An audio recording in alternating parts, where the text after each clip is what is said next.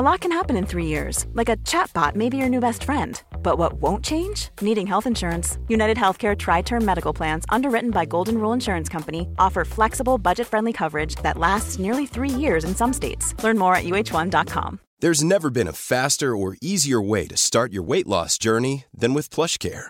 PlushCare accepts most insurance plans and gives you online access to board-certified physicians who can prescribe FDA-approved weight loss medications like Wegovy and Zepbound for those who qualify.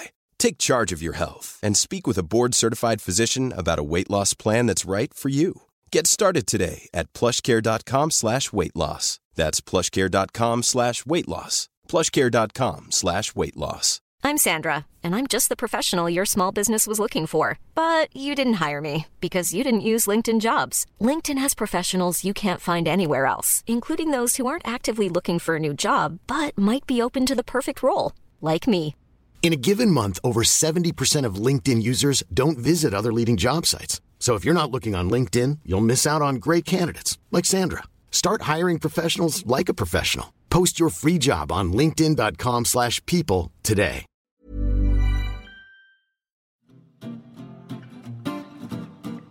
It's mentally yours from Ellen and Yvette. A focus on your mental health you surely won't regret. It's mentally yours. Mentally yours. Mentally yours. Welcome to Mentally Yours, a weekly podcast from metro.co.uk all about mental health. I'm Ellen. And I'm Yvette. We're here in Bill's in West London as usual, and we've got the lovely Beth Allen with us. She's going to be talking to us about borderline personality disorder. Most of us are kind of defined by our personalities. So, I mean, just the name sounds interesting, doesn't it? Definitely, and I think it's definitely interesting to know that it's not just sometimes I'm this and sometimes I'm that, or like, oh, I'm a bit kooky. It's quite a bit more serious than that. Yeah.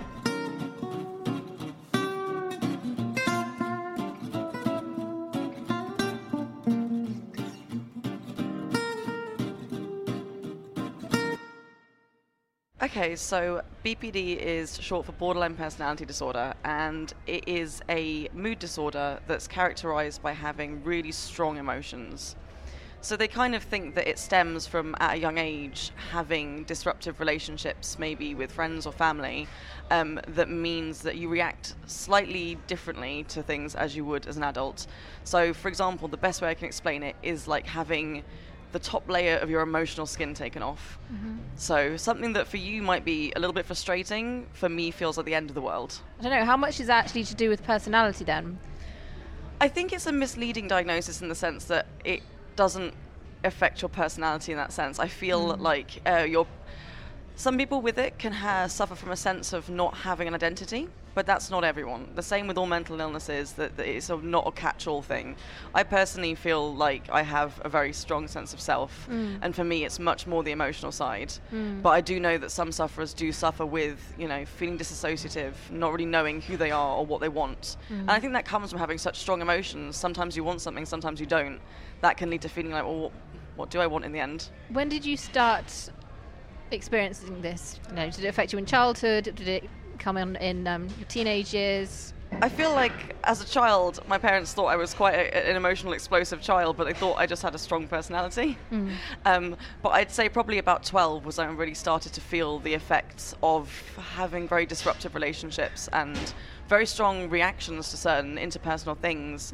I feel like I definitely started suffering with that and, maybe self-harm and stuff when I was about 12.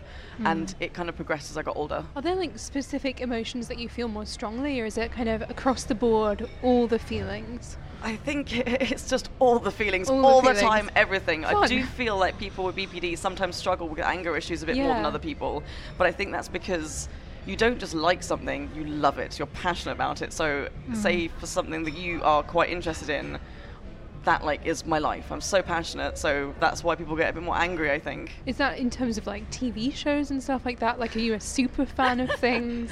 No, I think it's more in terms of like sort of social causes, you know. I don't like seeing people that are rude to people. That's my biggest thing at the moment. Living in London, because I'm not from London, I can sometimes find people down here have a little bit bad manners on the tube and stuff like that. A little bit. Yeah, I mean, I get annoyed about that. And I get so enraged by it. I just want to pull them back and be like, say sorry, be polite. At what point did having BPD kind of become a problem? That's an interesting question, because I find with a lot of mental health issues, people say that, you know, we all have our quirks. For example, when someone goes, oh, I'm so OCD, you know, you may not be suffering from OCD, but you may have traits of it. It's always when it becomes a problem that it becomes a disorder. Yeah. And for me, I think it started adversely affecting me when I left home when I was about 16, 17. When I had my first long-term relationship, that was extremely tempestuous, and that's when I started getting the depression, the anxiety, and that's when I knew that I had to seek help. Was diagnosis kind of smooth, or were you misdiagnosed? Misdiagnosed so many times. Yeah, I feel like it's really not that well known, and also could be easily confused with like depression or anger issues. Definitely. I think so when I first got diagnosed, it was just plain and simple anxiety and depression, which is obviously the most noticeable symptoms. Yeah. But also I got misdiagnosed as bipolar, because if you can imagine, the very strong emotions and mood swings can kind of lead to that kind of sort of cyclothymic diagnosis. It actually took me until I was 21 to get diagnosed properly, because there's not as many doctors that know about it.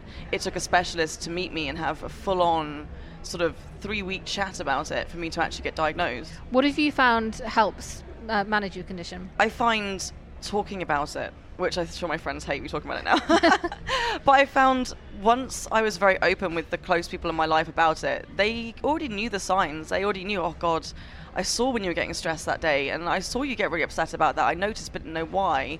Because of those things they already noticed, they now know they can spot, say I'm in a situation that's very stressful, and they can see me getting wound up. You know, they'll put their arm around me, take me outside, get a glass of water. People knowing they are my support network. And also, you know, if you've had a bad day with like your friends, if I can just ring someone and vent, that's the best thing in the world. Yeah. No, it's always good to have someone that will just listen to you rant. Absolutely. For a good 5 minutes. How can you tell when something's kind of like a normal reaction or a justified reaction and a BPD reaction? That's a funny one, because I actually still use my close friends and family as a litmus test. Yeah. Because like, I mean, I get very, like I said, very impassioned about lots of things, and there are certain times even recently where I've actually rang my mum and been like, Mum, this has happened. Am I being a bit BPD?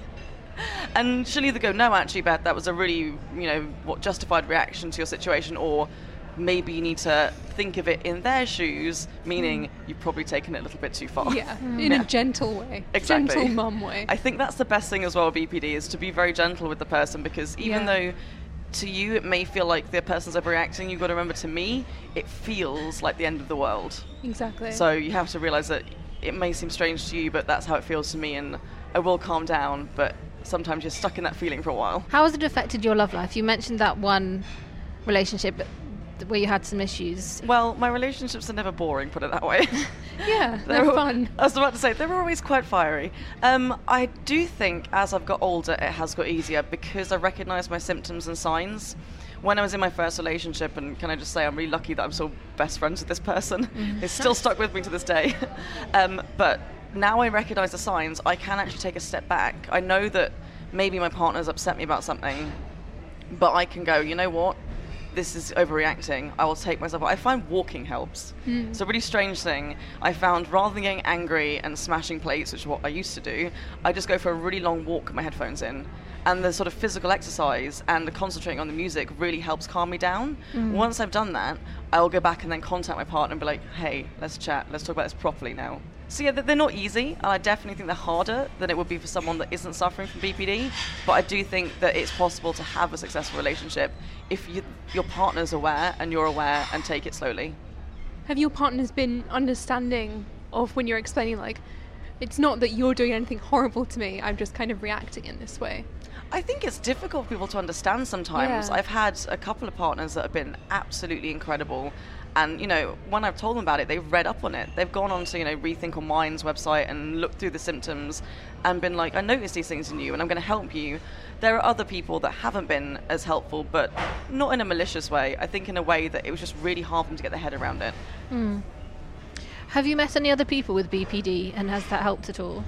I've met a couple through therapy, and I think the most interesting thing about it, like I said before, is that it affects people in such different ways. You kind of expect when you go into a room like group therapy that everyone's going to be like you because they suffer from the same issues, but they're not. And I think sometimes it's nice to, you know, share stories of, oh God, I had a really bad panic attack today, and, you know, how are you feeling? But at the same time, you know, I don't think you need that. I think as long as everyone else around you gets it, then it's okay. Have you found therapy helpful? And is that the main way that you manage it? It's a difficult one because I find at the moment the NHS is ridiculously overstretched, and psychological therapies really aren't given the sort of kudos they're meant to have. I found certain types haven't been helpful, others have been really helpful. It's trying to fit it around work and stuff like that's quite difficult. Because of that, I've come up with lots of different coping strategies for myself. Like I said, walking. I find with panic attacks, having a really cold glass of water kind of centers me and brings me back in the room. So it's been a big sort of combination of support from friends and family, therapy on and off, and sort of self-coping strategies. At its worst, what kind of things are we talking about in terms of sort of things that were affecting you? You've mentioned sort of getting very angry and throwing plates. You mentioned self-harm. I think one of the biggest things of BPT that people need to know and talk about is impulse control. So even when you're having a good day, your impulse control is a bit rubbish. When you're having a bad day, it's non-existent. And with everyone that manifests in different ways. Some it's overeating, some people it's risky sexual behavior, other people it's drugs and alcohol. For me, it's been a lot of all of the above. Yeah. And obviously at certain times that can lead you into very dangerous situations. And that's when you really need people to notice you are struggling. So at my worst, yes, I think my impulsive behavior got me in a lot of tricky situations that I was quite lucky to get out of. But once it was under control again and you start noticing your willpower slipping, then you're in a better place. Are there any sort of those specific stories that you'd sort of share with us, or maybe any kind of funny ones? Or just, I don't know, particularly unusual ones. Fun. They don't have to be fun, but just maybe kind of ones that sort of stick in your memory. Dangerous ones as well. All the exciting We want all the stuff, danger. basically. Oh my God, Dana. I can't think of any funny ones. I do like the fact that my friends now have got the ability to tell me off like a child, which always makes me smile because as I said, I'm quite a fiery person. I don't really take being told no very well. I do have a few close friends, like my friend Natalia, for example, who, even though she's tiny, 5'0", has the ability to snap her fingers and go, no, you are not doing that, and calm me down. And I totally respect that. It's nice having that, my friends that can do that. It's happened on many a birthday party after too many glasses of champagne. Is that the best way for your friends to deal with it? Just kind of being quite strict and saying no? Depends who the person is. I think it is. If it's someone that's not close to you, the same way you wouldn't react very well if you just got told to stop doing something. But if you trust them and love them and you know they have your best interests, then you're like, yeah, I get it. You got my best interests. It's fine. If someone thinks that they might have BPD or they've just been diagnosed, what kind of things would you suggest that they do? I think, well, if they think they have it, the first thing they need to do is go to their GP and try your hardest to make sure they listen to you. And the best way I found of doing that is making lists. Because when you go and discuss something that's emotional, sometimes, especially if you've got BPD, you get upset, flustered, and you may be missing out really vital symptoms. If you make a list over a week, a month, of all these things you're feeling that make you feel like you may have it, then give it to your doctor in a calm fashion. They can assess you properly and get you help with one of your local mental health services. And if you've been diagnosed, you're in that tricky hinterland of, do you tell people or don't you? I would say start small and work up. I've only told my employer properly this year, and I was diagnosed sort of 5 years ago now. But telling my friends and family was the biggest, it made me feel so loved and so cared for, and it was so important for them to help and support me, and they've been nothing short of amazing. I think when you're diagnosed, you're scared that people are going to think of you differently and, think you're a bad person, or your hard work is the big one that people get. And you need your family and friends to know that you're no different. And they will think that, they'll believe that, and they will look after you. It's all about being very open when it happens, and people will support you. Well, we are really very angry about this shit. Yes, we are really very angry about this shit. So one thing that I'm angry about this week is after our chat with lovely Erica about schizophrenia, she mentioned the fact that just 7% of people with schizophrenia have a job. That's including volunteering work. And I think that is pretty bloody awful. Yeah, that's dismal. 7%. So my math is terrible. 93%. 93% of people with schizophrenia aren't in employment. I mean, which is, and this is probably a bad word to use, that's insane. Like, that's not acceptable. I feel like that's a really embarrassing statistic for our whole society and culture. Yeah. It's ridiculous. I don't know if that's partly maybe a reflection on how hard it is to get part-time work these days, because I think maybe it sort of sounded like it would be the kind of condition where it would help to have more flexible working hours and working conditions. The volunteering thing particularly shocked me, because volunteering can be a great way to get back into work when you've had time off. So, I mean, I can only assume that maybe people are just sort of, that's sort of the fear of the word. What can we do about that? I think in general, and I kind of rant about this a lot, I think our working culture in the UK and also the US is just awful in general. Like, there's so much presenteeism, there's so much of this culture where you have to be at your desk, and it's good to work through lunch, it's good to work overtime and stuff like that, when in terms of our health and what our bodies and minds are designed for, that's definitely not it. And when you're healthy and stable, you could just about get away with these kind of unhealthy working habits, but when you have a mental illness, you can't. And that's why people are pushed out of jobs and they're scared to apply, because they're not able to have the flexibility that just anyone should be able to have, let alone someone with a mental illness. Or they're in really sort of high sort of stress positions. I mean, because we all know sort of workplaces that have sort of had cuts, and so everyone ends up doing more, and like you say, working longer hours or just having more stress in general. And obviously that's going to be a lot harder on people with existing mental health issues.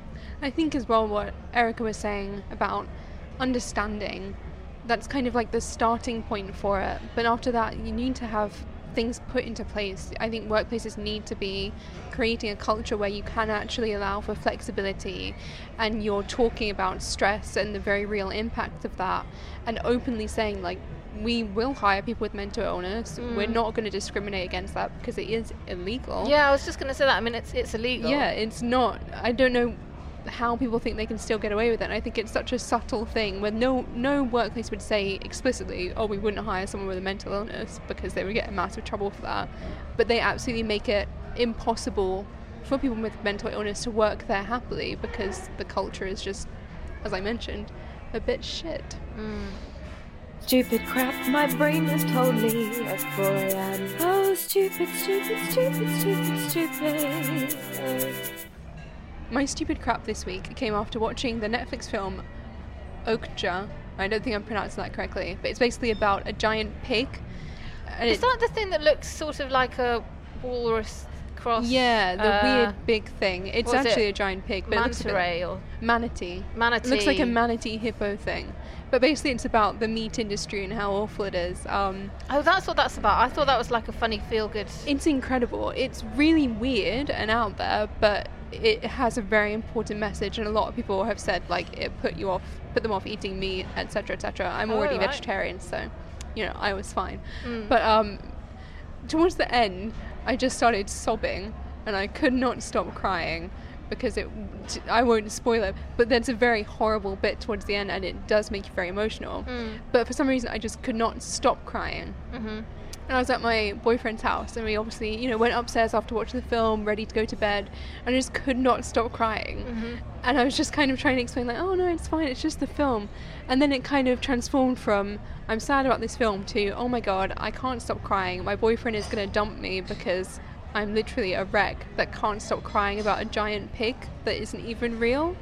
And I could not stop thinking that. And I was just like, oh. But like extreme crying? Like extreme, just like sobbing. How long for? I would say like over an hour.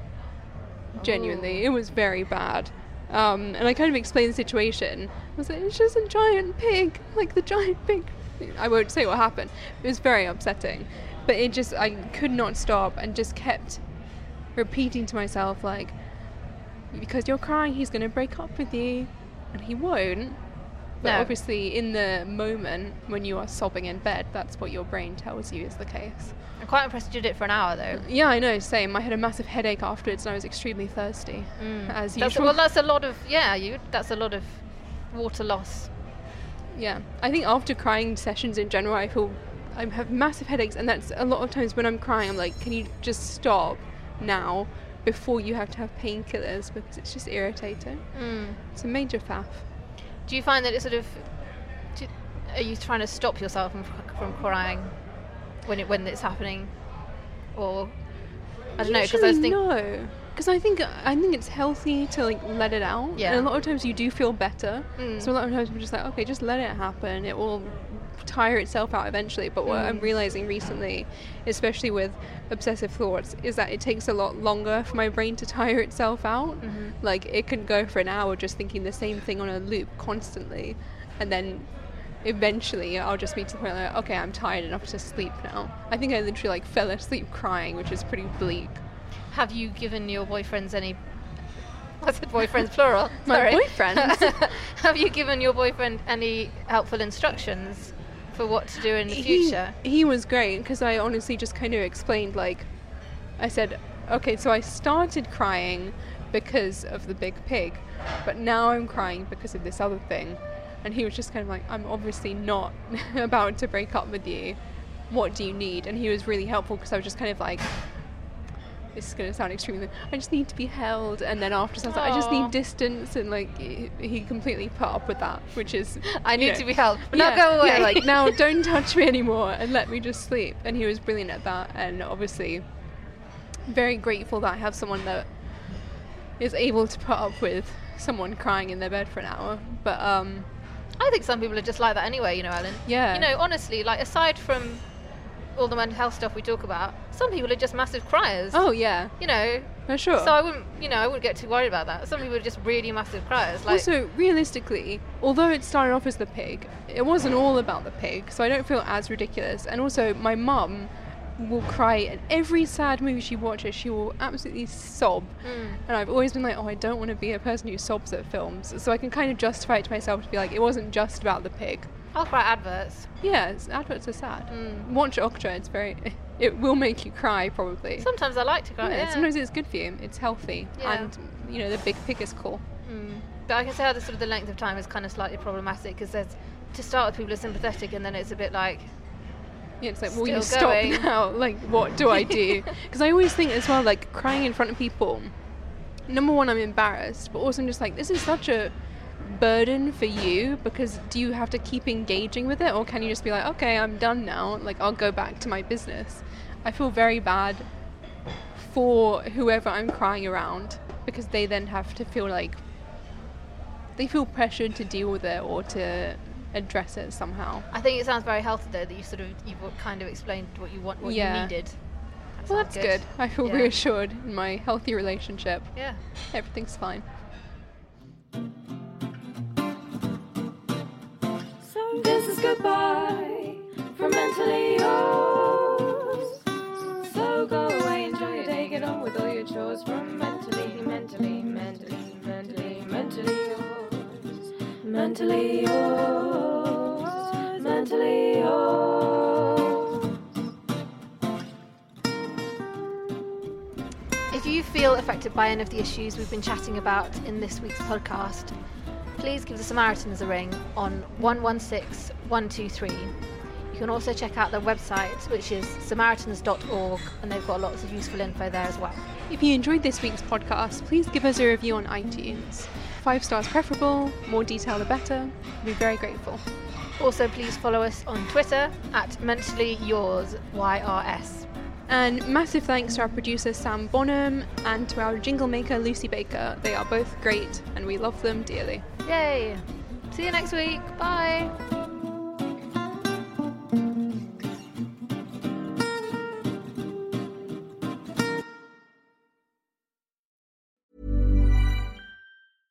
Hey, it's Paige DeSorbo from Giggly Squad. High quality fashion without the price tag. Say hello to Quince. I'm snagging high-end essentials like cozy cashmere sweaters, sleek leather jackets, fine jewelry, and so much more. With Quince being 50 to 80% less than similar brands. And they partner with factories that prioritize safe, ethical, and responsible manufacturing. I love that. Luxury quality within reach. Go to quince.com/style to get free shipping and 365-day returns on your next order. Quince.com/style. Planning for your next trip? Elevate your travel style with Quince. Quince has all the jet-setting essentials you'll want for your next getaway, like European linen, premium luggage options, buttery soft Italian leather bags, and so much more. And is all priced at 50 to 80% less than similar brands. Plus, Quince only works with factories that use safe and ethical manufacturing practices. Pack your bags with high-quality essentials you'll be wearing for vacations to come with Quince. Go to quince.com/pack for free shipping and 365-day returns. Imagine the softest sheets you've ever felt. Now imagine them getting even softer over time. That's what you'll feel with Boll & Branch's organic cotton sheets. In a recent customer survey, 96% replied that Boll & Branch sheets get softer with every wash. Start getting your best night's sleep in these sheets that get softer and softer for years to come. Try their sheets with a 30-night guarantee. Plus, get 15% off your first order at bollandbranch.com. Code BUTTERY. Exclusions apply. See site for details.